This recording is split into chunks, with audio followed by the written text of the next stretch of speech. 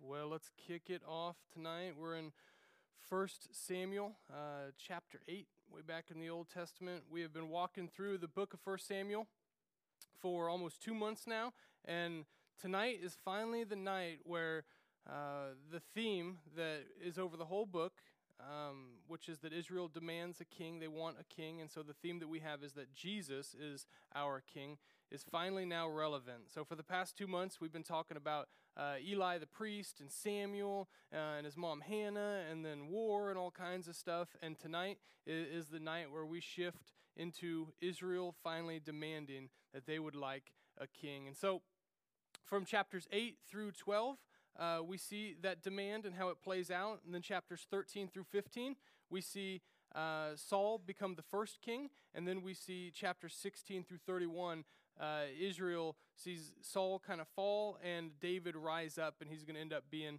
their next king. So chapter 8, we'll try to get through the whole thing tonight.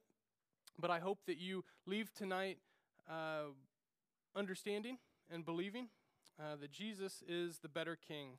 We're going to see the pitfalls and how of earthly kings and how they fall short tonight.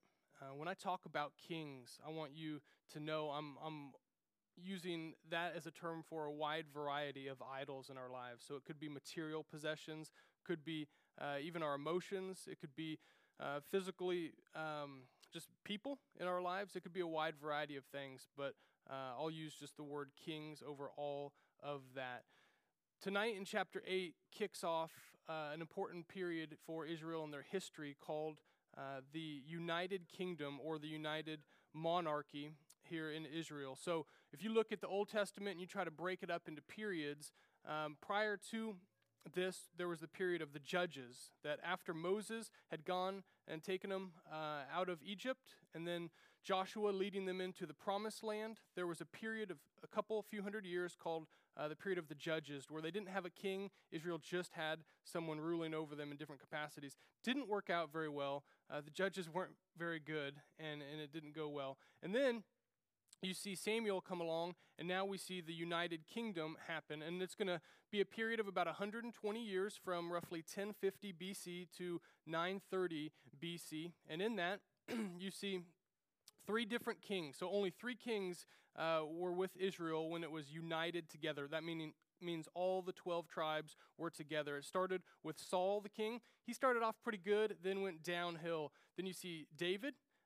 He did pretty good, but he had his own issues. And then you see his son, Solomon, who was really wise, but he ended his ministry very poorly. Now, Solomon had a son, and then he had a servant, Jeroboam and Rehoboam, and they divide the 12 tribes. And so after the United Kingdom, after that 120-year period, it goes into the divided kingdom. And this is where a good chunk of the Old Testament was written. So most of the prophets you read about in the Old Testament, they're in that period. We're talking Isaiah, Jeremiah, Ezekiel, and then even all of the minor prophets. They were in this period of the divided kingdom. So the 10 tribes, northern Israel is what they're called, and then 2 tribes, we just call them Judah, they divide and they go their separate ways. Judah, even though it only had 2 tribes, had Jerusalem and the temple in it, so it made them extra special, okay? The lineage of Jesus goes through Judah. So even though there's just 2 tribes, they were pretty important. Here's what you need to know about the divided kingdom, just while we're having a little history lesson here. The divided kingdom in northern Israel went from 930 to 722, and it had roughly 20 kings. Every single one of them was evil. So northern Israel never had a good king. And then they were conquered and then taken into exile by the Assyrians. So when you read the book of Jonah, and Jonah just hates going to where God's telling him to go, he was going to the Assyrians. And they were just a nasty people. But God used that same nasty people to take his people into exile because they just didn't follow him. On the flip side, you had Judah, who again, from 930 all the way past 722 BC, all the way to 587 BC, they had almost the same amount of kings, 20 kings, and each one, they would go back and forth from good kings to bad kings, and they lasted about twice as long as northern Israel. And so, just a little bit of history for you, but as we jump into talking about kings, I think it's built into each one of us to desire a king, isn't it? Now, we wouldn't maybe say that, but we all want to be influenced by somebody. We want to serve something. We talk about calling on our lives. We want to serve something. We want a purpose. We want to be told what to do, whether we know it or not. We want someone with authority over us. We want to, of course, reap the benefits of having a king. How many of you want someone with authority over you that you can find comfort and peace and security in?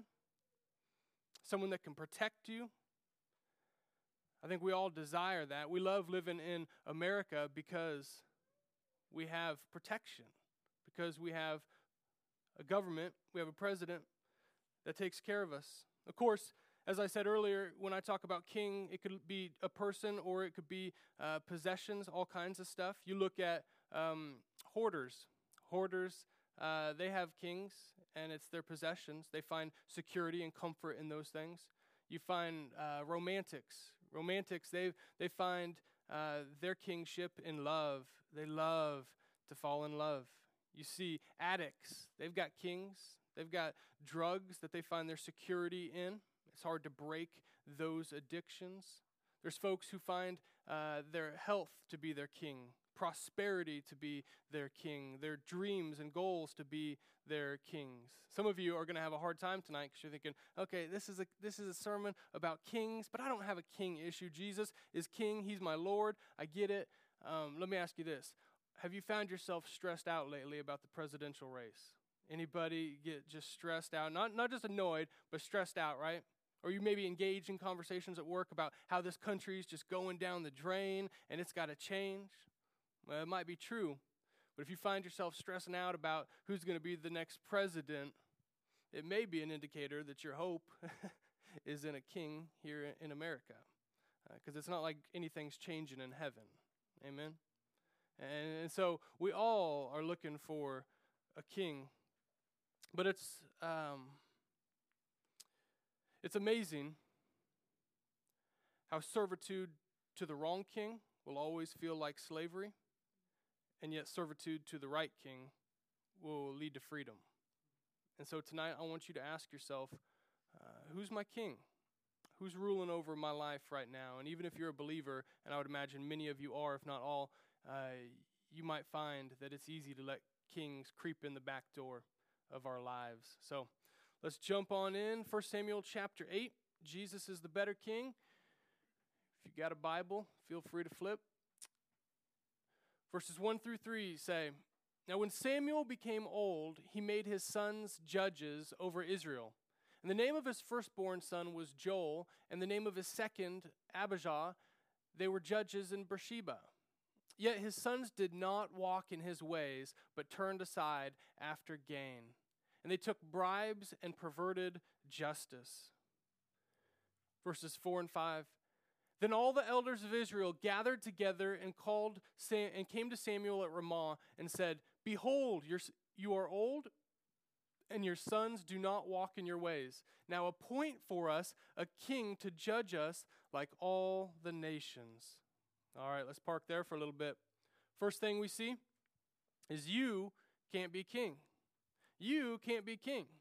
Think about it. Samuel, up until this point, he is the best thing since sliced bread for the nation of Israel. They were looking for a spiritual leader. They hadn't heard from God in a long time, and this young man is raised up, and people know he's a solid guy, and he judges for his whole life. He's got a reputation. He's got credibility. If anyone should be king, it should be Samuel, right?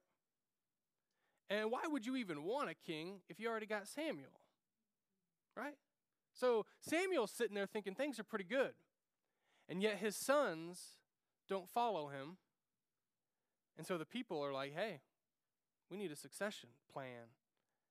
And you ain't the king, and your sons aren't going to be the king, and we want another king like everyone else.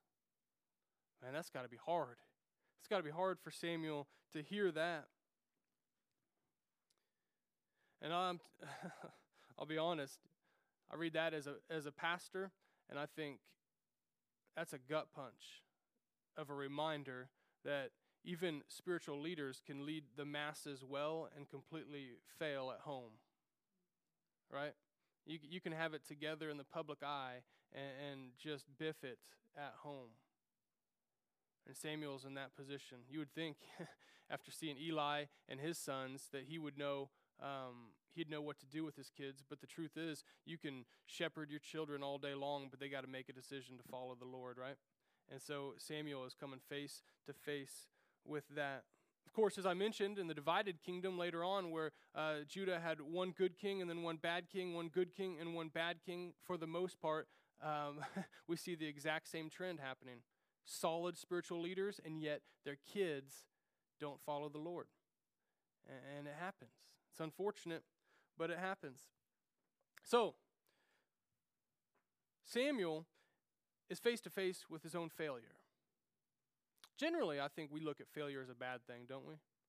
I mean, we look at failure as always a bad thing. If it's sin, of course it's a bad thing, right? It's always a bad thing if it's sin. But each one of us experiences failure all the time that's not sin. It might be that you failed to reach your own expectations. It might be that you had goals or dreams or whatever for your life, and you didn't reach them. It might be that other people had those expectations or dreams or goals for your life, and they were not met. Sometimes failure is the grace of God. Sometimes failure is a gift from God. You see, failure can be grace for a couple reasons. Samuel's experiencing both of them. One of them is that it's the grace of God because it reminds you that you can't be king and you can't crown yourself. You see your flaws enough and you realize, I can't do this alone. I would imagine if anyone in this room has come and placed their faith in Jesus, it has been preceded by the thought, I can't do this alone. I need God. I can't do this on my own. Like, that's a prerequisite, right, for placing your faith in Jesus. Is confessing he can do the job and you can't. And so Samuel is face to face with that.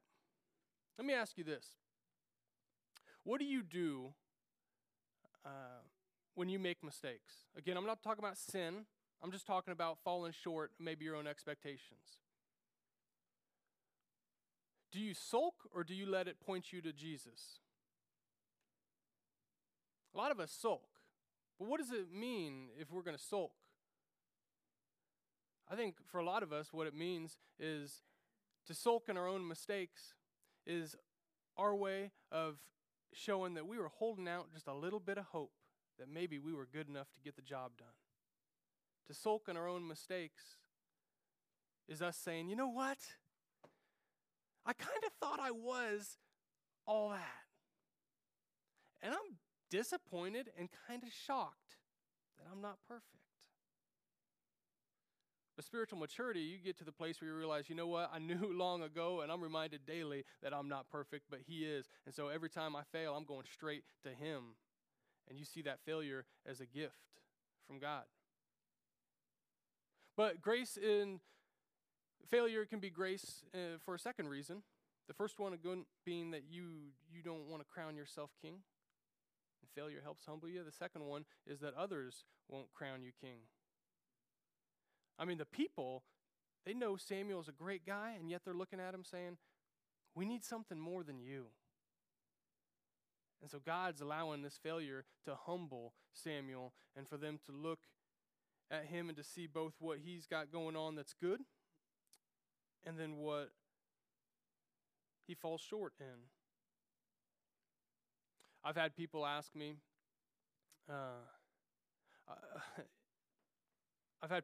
several times.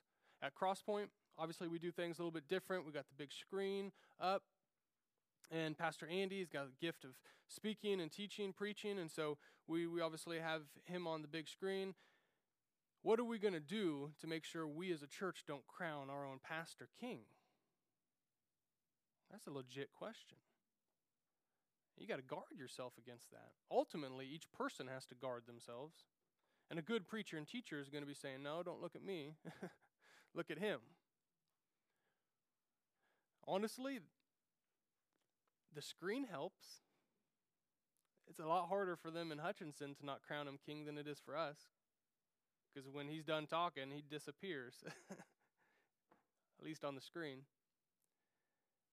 But you also will notice Andy does something that might seem a little bit odd, in that even when he prays at the beginning of sermons, he talks about how flawed he is, right? He's called, just like the rest of us, to be examples for you, but he's giving you some transparency in that he's showing you he doesn't have it all together, and that he needs Jesus as much today as he did on the day of salvation. He's guarding against it a little bit.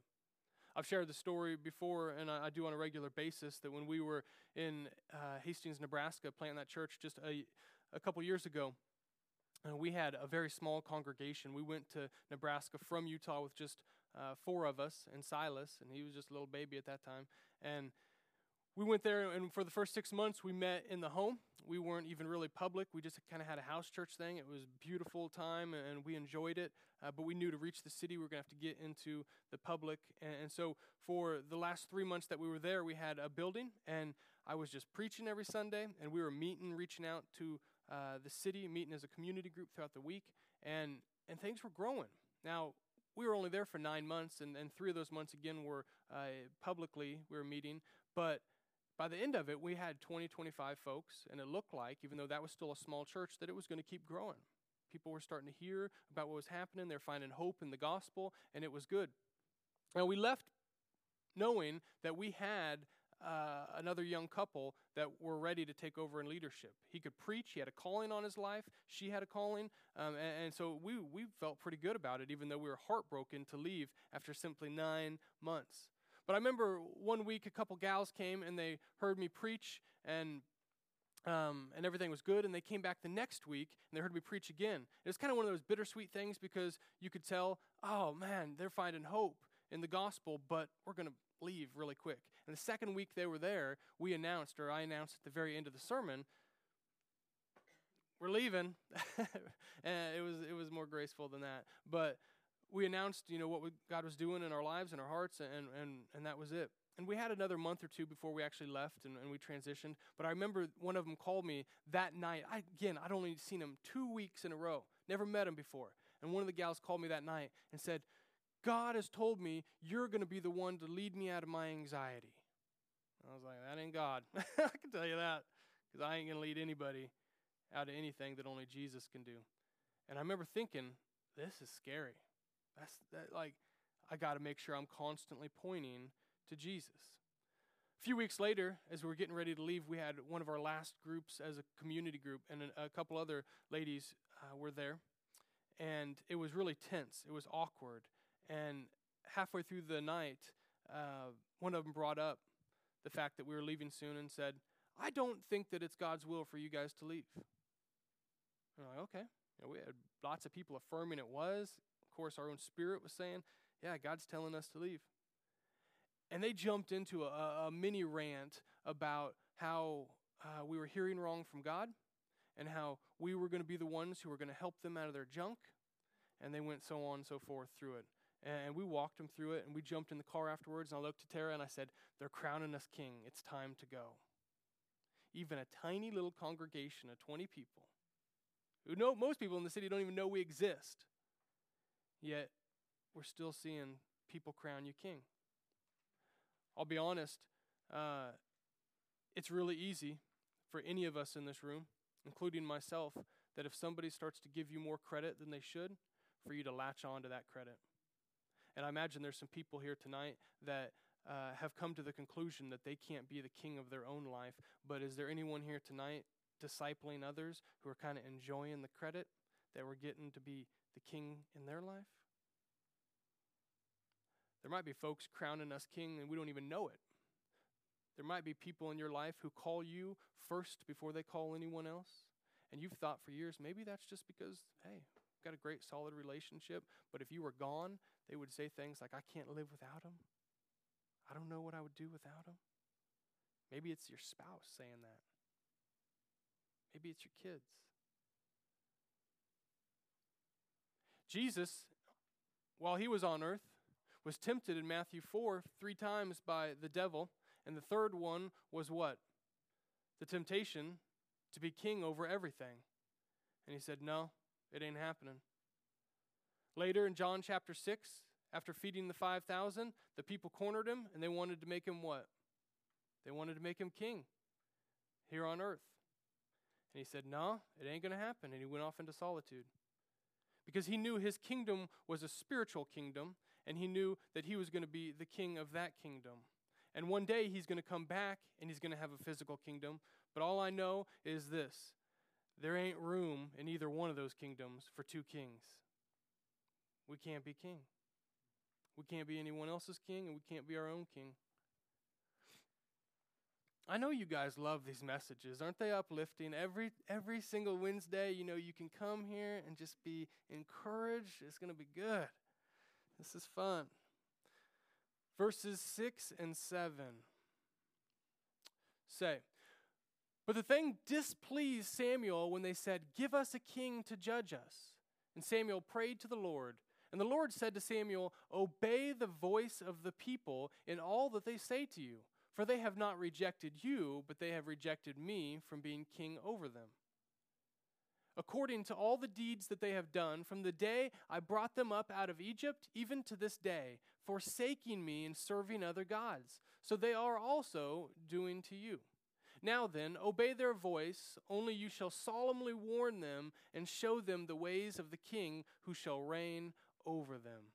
All right, the second thing we see is God's response to rejection. God's response to rejection. So, several things happen in these few verses. The first one is that they say they want a king. Of course, Samuel, he's ticked off. But what's God's first response? Let him have another king. Doesn't that kind of surprise you? I mean, all throughout Scripture, especially the Old Testament, you see this theme of God being a jealous God. And you struggle with that. Like, what does that mean for God to be a jealous God? Well, God is not jealous like you and I are jealous. You and I are jealous in that we're insecure. And so that is the heartbeat of our jealousy. God's jealousy is love, right? It's ownership, that he created us, and so we should be his. He's secure in his own self. He's secure in his power. But God lets people walk away. I'm going to finish that statement in a bit. But he's letting them walk away. The second thing he does in this passage is he affirms that when they ask for a king and Samuel's all bent out of shape, God's like, hey, this isn't a surprise. This is verbal affirmation of their behavior up until this point. Lip service-wise, they're finally saying they want another king. But lifestyle-wise, they've been following other kings all along. Some of us aren't verbally saying, we want another king, we want another king. But our lives are saying, we want other kings. We want other kings. And the third thing that happens in this passage is that God, as a loving father, still in the face of rejection, gives him a warning and says, Samuel, I'm not happy about this. This doesn't catch me off guard. I'm not surprised. But I want you to warn them about what it's going to be like to be enslaved to these other people, to this other king. We're going to see the next 8 verses talk about what that slavery looks like. But isn't it interesting to see that God was picked last? How many of y'all remember? Okay, I know 2016, it's different. Kids are different nowadays. Now, like, everyone drives to their nice little house, and they push the button, they go inside, the garage door opens, they go inside, the garage door shuts, and then you don't even know if anyone actually lives there. You just see cars going in and out, and so kids don't play outside like they used to because we all got to stay in our own little worlds. But back in the day, not too long ago, people would get together, kids would play together. It was crazy. It was weird. It was like real life. And sometimes, you'd play dodgeball, kickball, all kinds of things, and you'd have to do something that we don't like doing today. Like we hate this. We'd have to pick teams, right? Because the government didn't give us like a piece of paper that said, here, you're on blue team and you're on red team. We had to actually pick teams. Now, let's be honest. Didn't you, to some degree, get kind of stressed when you knew you had to be picked and you're thinking to yourself, what if I'm picked last? Now, you don't have to raise your hand, but I'm just going to ask, and I'll be able to tell based on your reaction. Anybody in the room get picked last on a regular basis? Some of you know what that's like. But it got really tense, didn't it? When the best players, they start getting picked, and then at the very end, there's just a few left, and everyone's just cringing inside, and it gets tense because it's weird. It's saying, hey, we're going to play this competitive sport, and it's going to show that one team wins and one team loses, but just for fun, we want to point one or two of you out and say, you lose twice. You lose first at life, and now you're going to lose at this game. And we're not going to judge you, but we're judging you. And it's awkward. And you feel bad for those kids because you're thinking, this is going to spin their life out of control. At least you look back and you see that now. It's kind of sad. I'm laughing, but it's sad. I think it's sad. Deep down, I feel sad for them. God was picked last. God was picked last. What does that say about God, knowing he created the ones who would pick him last, knowing they would pick him last? Like, for us, if you're picked last, what's the temptation? Yeah. The temptation is to become really insecure and to run away. Or you put on a false sense of security and then you fight the rest of your life trying to prove that you shouldn't have been picked last. But one way or another, you don't stay stable. you go to one extreme or the other. On earth, when we get insecure and run away, it's hard for us to relate to a God who was picked last, knowing he was going to be picked last, and yet he's so secure in himself that he lets you walk away, and yet loves you so much that he pursues you every day. Everything you want in a leader, someone who's stable, who's got self-control, who's got the right amount of confidence.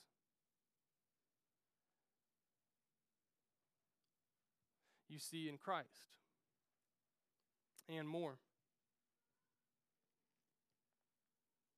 I think you got to ask yourself this question when we talk about kingship. You got to ask yourself, who's worthy of being king? Like, who's really worthy of being king?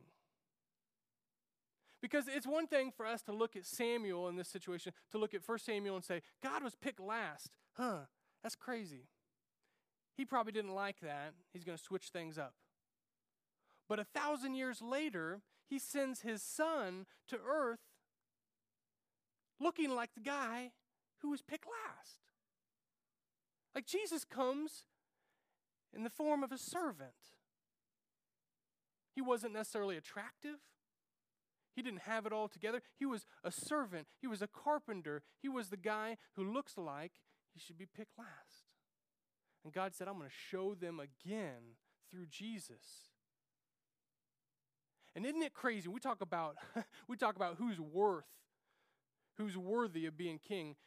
Every time Jesus going up to the cross is spit on and cursed at and rejected, at the exact same second, his Father in heaven is being praised by the angels for all of eternity.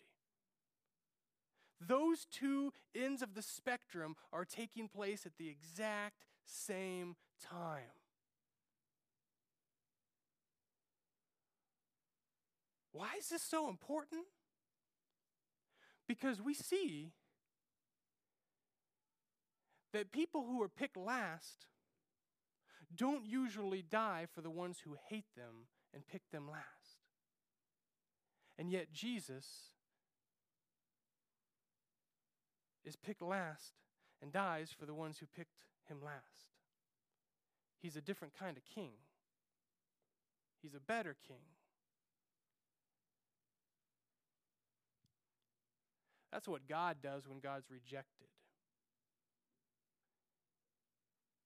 he shows you that his love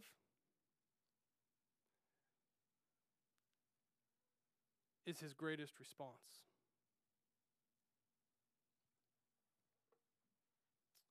Now we see the warning.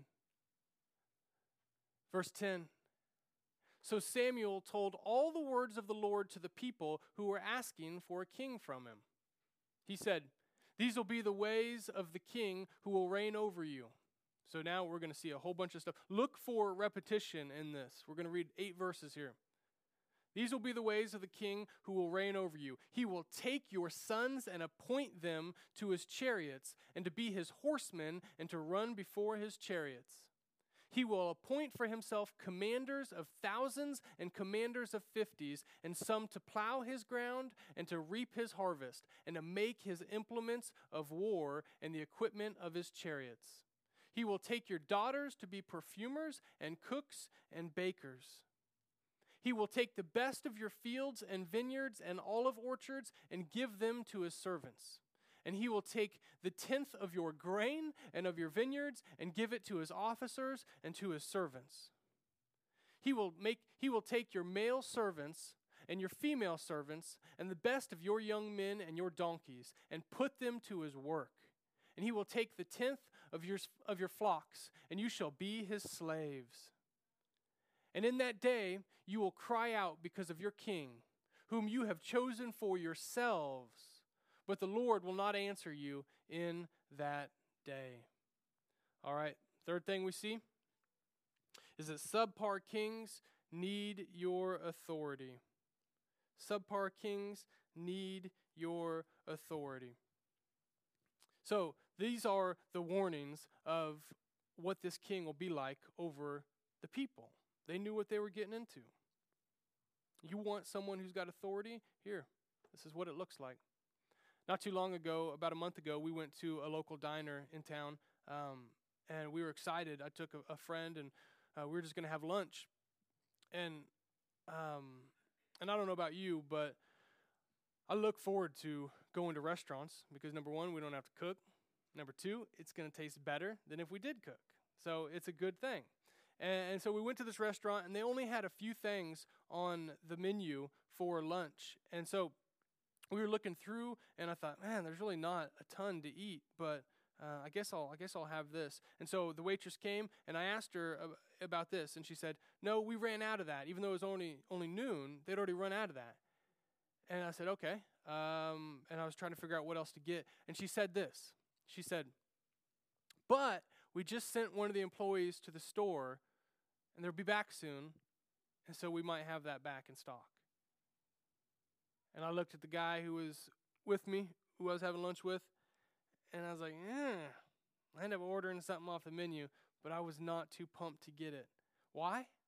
Because when I go to a restaurant, I know deep down that every single restaurant here in town, whatever their name is, whatever food they say they serve, they're all got a Cisco truck backing up a couple times a week, unloading the same kind of food, right?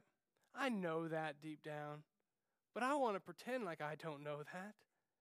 I don't want to go to a place that's going to serve me what I can get myself from the restaurant or from the grocery store a few blocks away. Doesn't that just take the fun out of eating out?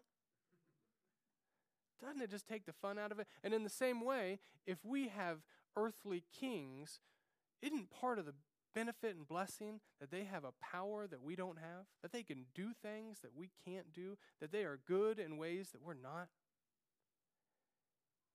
And what God is saying is if you want an earthly king, he's limited to the power that mankind has, and it's not much. And if you want him to have power, guess what it means?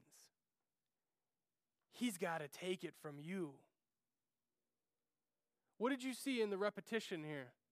At least 7 times you see the beginning of each verse. He will take. He will take.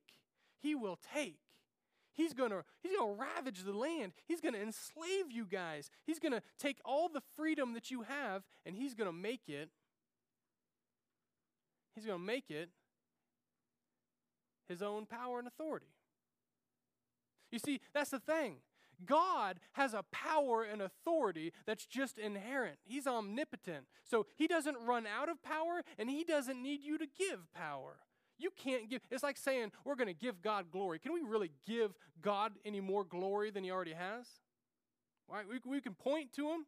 We can reflect. But we can't actually add to the glory of God. Just like we can't add to the power of God. He's got his own power inherent to him, regardless of what we do. But any other king in your life is dependent on your power being transferred to them. It doesn't sound as good anymore, does it? Israel's hearing this, and they're still okay with it. Even when they hear that they're going to be slaves. Let me ask you this. Who, this is going to sound silly, who or what on earth would you be a slave to? Of course, don't answer it. Who or what on earth would you be a slave to? Most of us would say no one or nothing. And if we're super spiritual, we'd be like, Jesus, of course. But on earth, what would we be a slave to? The devil, he's sly. He's kind of smart. And so that's why he tries to sneak shackles on you and I. He tries to come in the back door and put chains on us before we realize we're even enslaved to something. Just yesterday, I came home for lunch, and Silas, he sits across the table from me, and he was asking me, as Tara was in the kitchen, it was just me and Silas, he was asking me, he said, Daddy, can I have a chip? Because I was eating chips. And I said, no, Bubby, you can't have a chip, because he's 2.5, so he doesn't get popcorn, chips, things that he could choke on, right? And he knows this, because he's asked like 1 million times, and I've said, no, you can't have chips. But he saw the bag, and he saw me eating, and he wanted one. And so he said, okay. I was like, that's pretty good. Look at that. He said, you wanted chips? I said, no. He said, okay. So he left it alone, but then he kind of leaned up on the table instead of sitting back in his chair. He leaned up on the table and kind of put his arms over like this, and so he was a good chunk of the way on to the table. And I said, Bobby, what? You can't get on the table. He said, okay. And he stayed right there. And then he said, I want to see the chips. I said, okay, you can see the chips. So I turned the bag to him. Now he's like face to face, like a foot away. He's just staring at the chips. And he said, Daddy, I just want a little chip. And I thought to myself, a little chip? Salt? I'm going to just like break off a little piece. It'll be all right. So I broke off just a little piece and I gave it to him. He said, He said, Daddy, another little chip. And I said, okay, it's fine. I mean, he's little, but he's got a gullet the size of a seagull, and so he does pretty good. I gave him another little chip. He said, Daddy, I want to hold it. I said, okay, fine. I let him hold the little chip. And he said, Daddy, can I have big chip? And I said, no, you can't have a big chip. You can have another little chip. Before you know it, he's got his hand in the bag, and he's eating whatever chip he wants. And Tara turns around, and she says, did you just see what happened? And I looked at him, and I said, yeah, I do now. I do now. It happens that way, doesn't it? You say, no, I'm following Jesus. I get it. We live in America. There's temptation everywhere, but I'm going to follow Jesus. And then the devil says, but would you take just a little bit of this? Oh, okay. And then a little bit becomes a lot real quick. It happens. It happens all the time. You see, there is not one idol or king in your life, whether material possession or person or whatever. There is not one thing in your life that has power and authority outside of God that you didn't give. Right? Look at the things that you struggle with. You struggle with fear. your anxiety? You struggle with lust? You struggle with your thoughts? Who gave them authority? If you're a slave to fear, who gave that fear authority? If you're a slave to lust, who gave that lust authority? And I know it's easy to play the victim card, and we all sympathize, right? Because we know the power that it feels like those things have over us and the bondage that we feel. But at the end of the day, we have to realize that God has authority, and He's given mankind some authority, but everything that's enslaving you that's not God has your authority transferred from you to it. Whether it tricked you into it, whether it just bull-faced lied to you, whether you got desperate and needed it, or at least in your mind, you had to give it authority.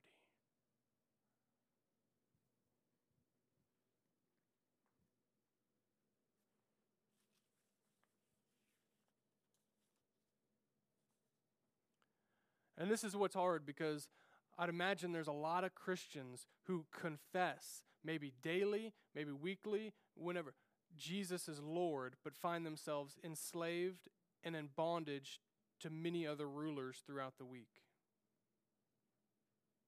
Let me ask you this. What are you stressed about this week? What are you frustrated with in your life this week? I know I'm asking the people who probably many of you would say, Jesus is Lord, and I'm asking you, what's stressing you out this week? Is that stress an evidence that Jesus is Lord? Or is it evidence that something else is ruling your mind and heart this week? That something else took power and control from you?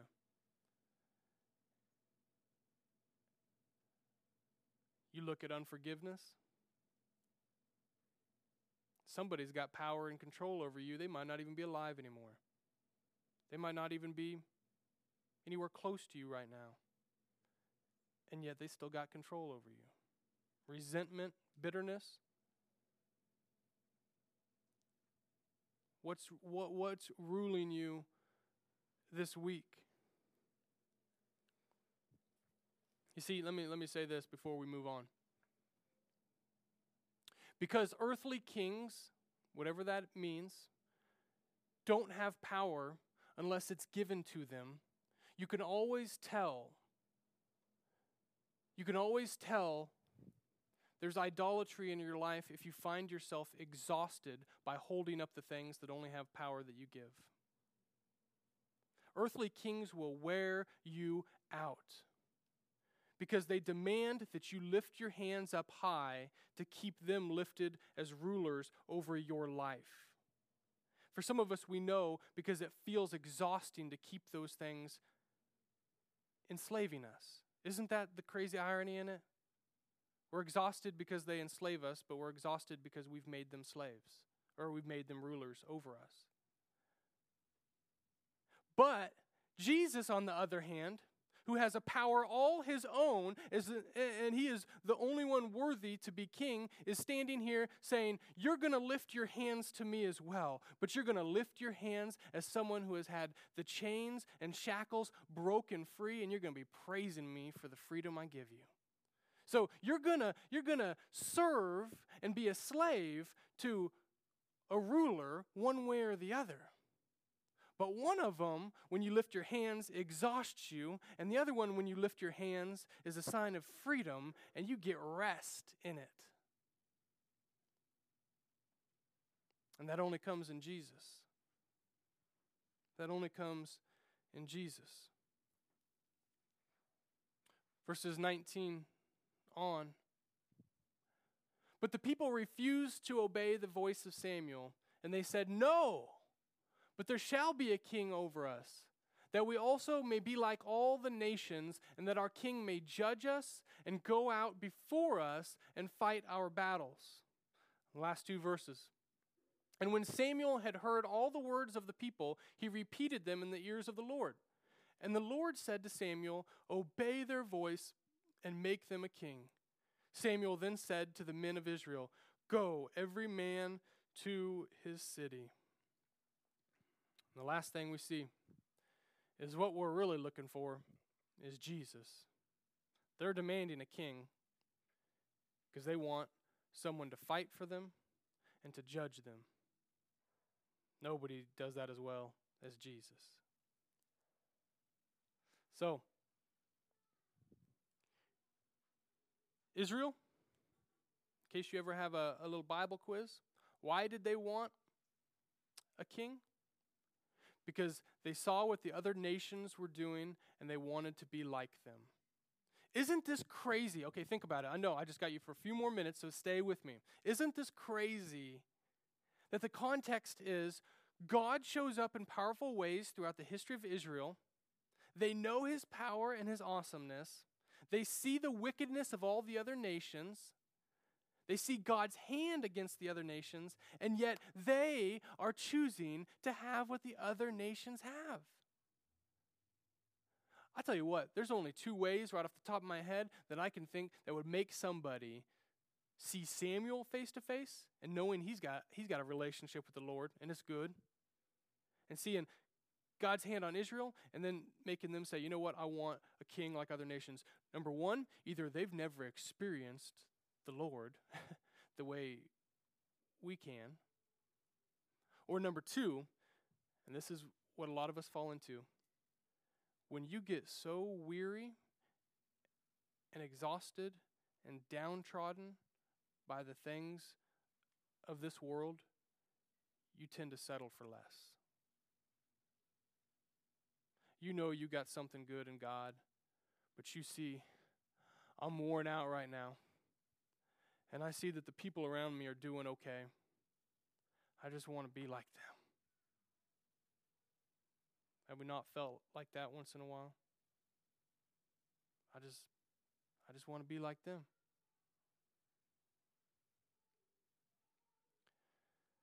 I love the freedom we have in America, but can we be honest? The American dream has let us down. And most of us get to the end of life before we realize I couldn't really get the fulfillment that God created me to receive in him through my stuff, even through my family, through my job or my career. And what was once meant to be a blessing, that we had freedom to choose those things, has entangled us and enslaved most of the people in our lives, and maybe even ourselves. And they're running the rat race thinking, I'm doing the best that's available. And Jesus is saying, no, you're doing the best available in a life that leads to death. But if you would die to yourself and follow me, you'd start to experience life.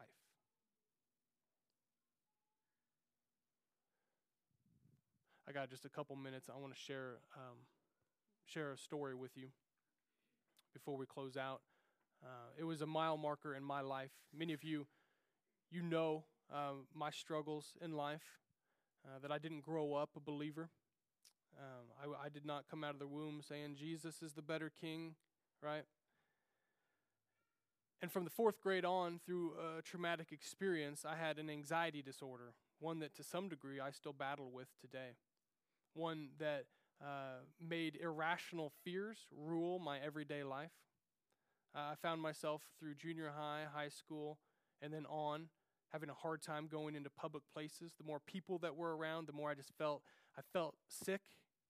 I was scared to death. My greatest fear, this is again irrational, my greatest fear was that every day I would wake up with the same fear, that I'm going to get sick in front of people today, whether it be strangers, family, friends, and I'm going to be embarrassed because of this traumatic experience I had when I was a young kid, and I was sick in public and embarrassed in front of people. And it wrecked my brain. Got to the point where I wasn't going to school. And I didn't know what future held. I was suicidal. I struggled on every level. And I ended up going to the Mayo Clinic in Rochester, Minnesota 3 times in a 1.5-year period, around the age of 19. But before I did that, I was doing okay, but like it wasn't living, right? There's surviving and then there's living. And I was surviving, but I wasn't living. And I was still figuring out, like, do I even believe in this whole God thing? Yeah, I was going to church on and off. But I got hooked up with a psychologist guy in Wichita State University.